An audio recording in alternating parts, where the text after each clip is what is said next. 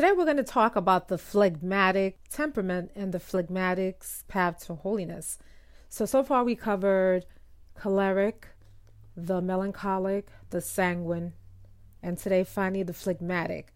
I think that on Thursdays I'm going to talk about temperaments. So it'll be Temperament Thursdays. What do you guys think? We'll see how it goes, right? Okay. All right. So the phlegmatic is that person that you'd describe as a very sweet person, a very nice person. The phlegmatic has very little interest in anything that's going on. The phlegmatic does not want to work, prefers to just have a leisurely day. Everything happens slowly. It's very hard to motivate a phlegmatic. The phlegmatic, when he or she does work, she perseveres as long as the work doesn't require a lot of thinking. So for example, if you have a phlegmatic as a staff member, let's say you have a business and you hired a phlegmatic can handle those jobs that others might find monotonous, and he or she will just persevere and do it day by day and not get bored as long as there's no rush, there's no pressure, and there's no complex thinking. The phlegmatic doesn't get offended very easily. The phlegmatic is very composed and usually doesn't express a lot of emotion. Very sober and very practical. The phlegmatic doesn't have intense passions and doesn't demand a lot out of life. Sounds perfect, right? Those of you who have phlegmatic children, you probably adore them to death, because they don't give you a lot of problems.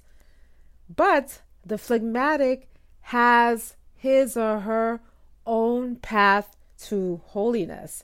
And when we come back, we'll discuss that.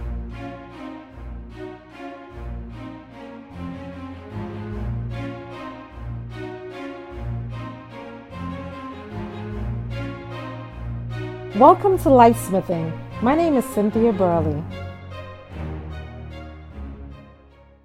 So remember we're using Reverend Conrad Hawkes' The Four Temperaments. And when I read the little section on the phlegmatic, it was actually kind of funny because it's a very short section.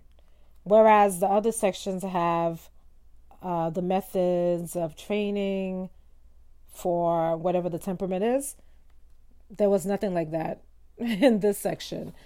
And that's because the phlegmatic is just so easygoing, and I guess there isn't a lot to say about the phlegmatic. However, there is a method for self-training. There is a path to holiness for the phlegmatic based on his or her inclinations. Now, there is a section of the book called The Dark Side of the Phlegmatic Temperament. And the first thing is, he is very much inclined to ease to eating and drinking, is lazy, and neglects his duties. Phlegmatics a lot of times are overweight because they like to eat and to lie down and not do much. They're not very active.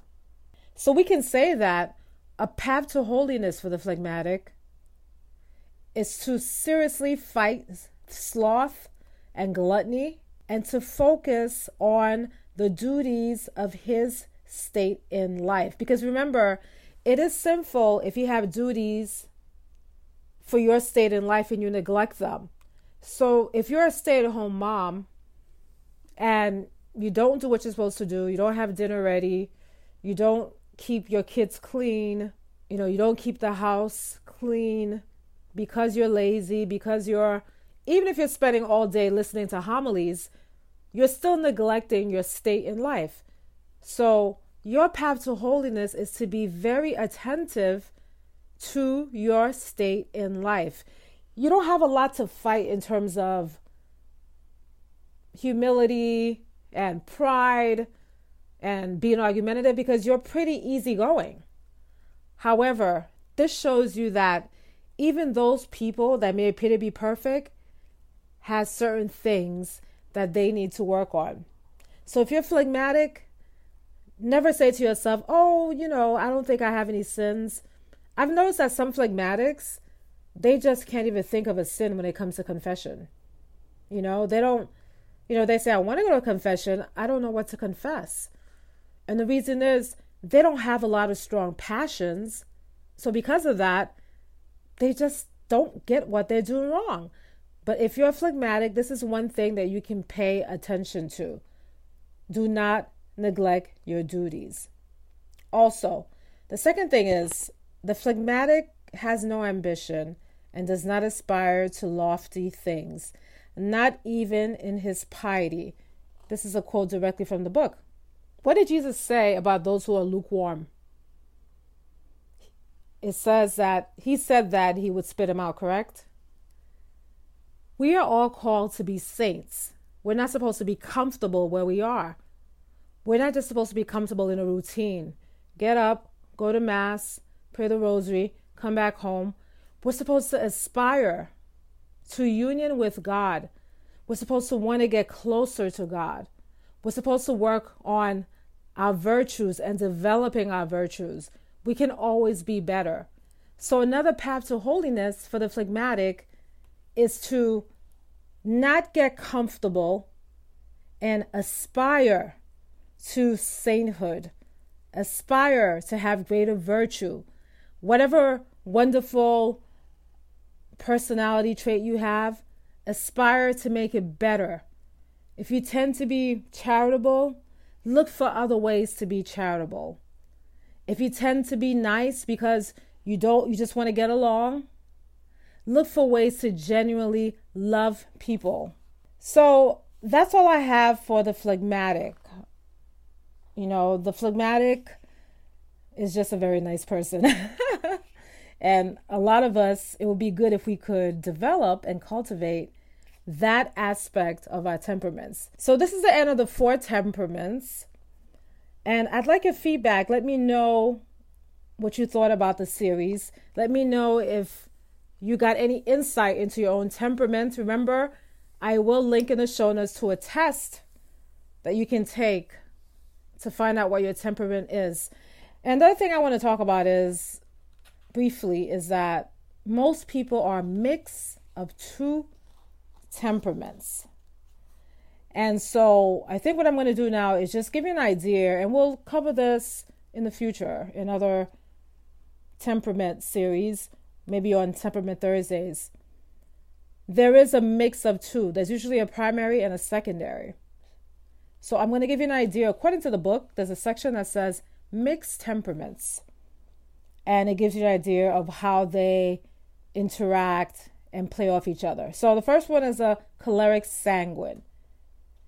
It says in the choleric sanguine, the excitement is quick and the reaction also, but the impression is not so lasting as with the pure choleric temperament. Now remember, the choleric holds grudges. The choleric, the impression lasts for a while. However, the sanguine forgets things very easily. So you have a mix in the choleric sanguine. Also, the pride of the choleric is mixed with vanity.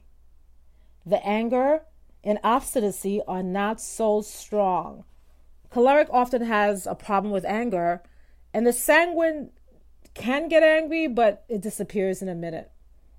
So it's a very good combination. Choleric sanguine is pretty good. You have a very friendly person, and you have a very driven person. And then you have the sanguine choleric. So that's the other way. The choleric sanguine would mean that the choleric is primary. In the sanguine choleric, this is very similar to the choleric sanguine temperament, only the sanguine characteristics prevail, and the choleric ones recede to the background. Excitement and reaction are quick, and the impression does not fade so quickly as with the pure sanguine, even though it does not penetrate so far as with the pure choleric. The sanguine fickleness, superficiality, extroversion, and garrulity are mitigated by the seriousness and stability of the choleric. So you see how the 2 primary and the secondary, how they work together, right? The secondary can suppress some of the primary's characteristics. And then we have here the choleric melancholic and the melancholic choleric. It says two serious, passionate temperaments are mixed. The pride, obstinacy, and anger of the choleric with the morose, unsocial, reserved temper of the melancholic. Persons who have such a mixture of temperaments must cultivate a great deal of self-control in order to acquire interior peace and not to become a burden to those with whom they work and live. That's the choleric melancholic. The melancholic sanguine, the impressions are feeble, because the melancholic has feeble impressions. The reaction is weak, and it does not last as long as with the pure melancholic. The sanguine gives to the melancholic something flexible, friendly, cheerful. The melancholic persons with a sanguine alloy are those cordial, soft-hearted people who cannot bear to hurt anyone, are quickly touched, but unfortunately also fail where energy and strength are needed. Sanguine persons with a melancholic mixture are similar. And then we have the last one, the melancholic phlegmatic. People of this type succeed better in community life than the pure melancholic. They lack, more or less, the morose, gloomy, brooding propensity of the melancholic and are happily aided by the quiet apathy of the phlegmatic. Such people do not easily take offense. They can readily bear injuries and are contented and steady laborers. And that's the end of our series. And I wish you all a wonderful, blessed day. Saint Ignatius of Loyola says, "He who goes about to reform the world must begin with himself, or he loses his labor.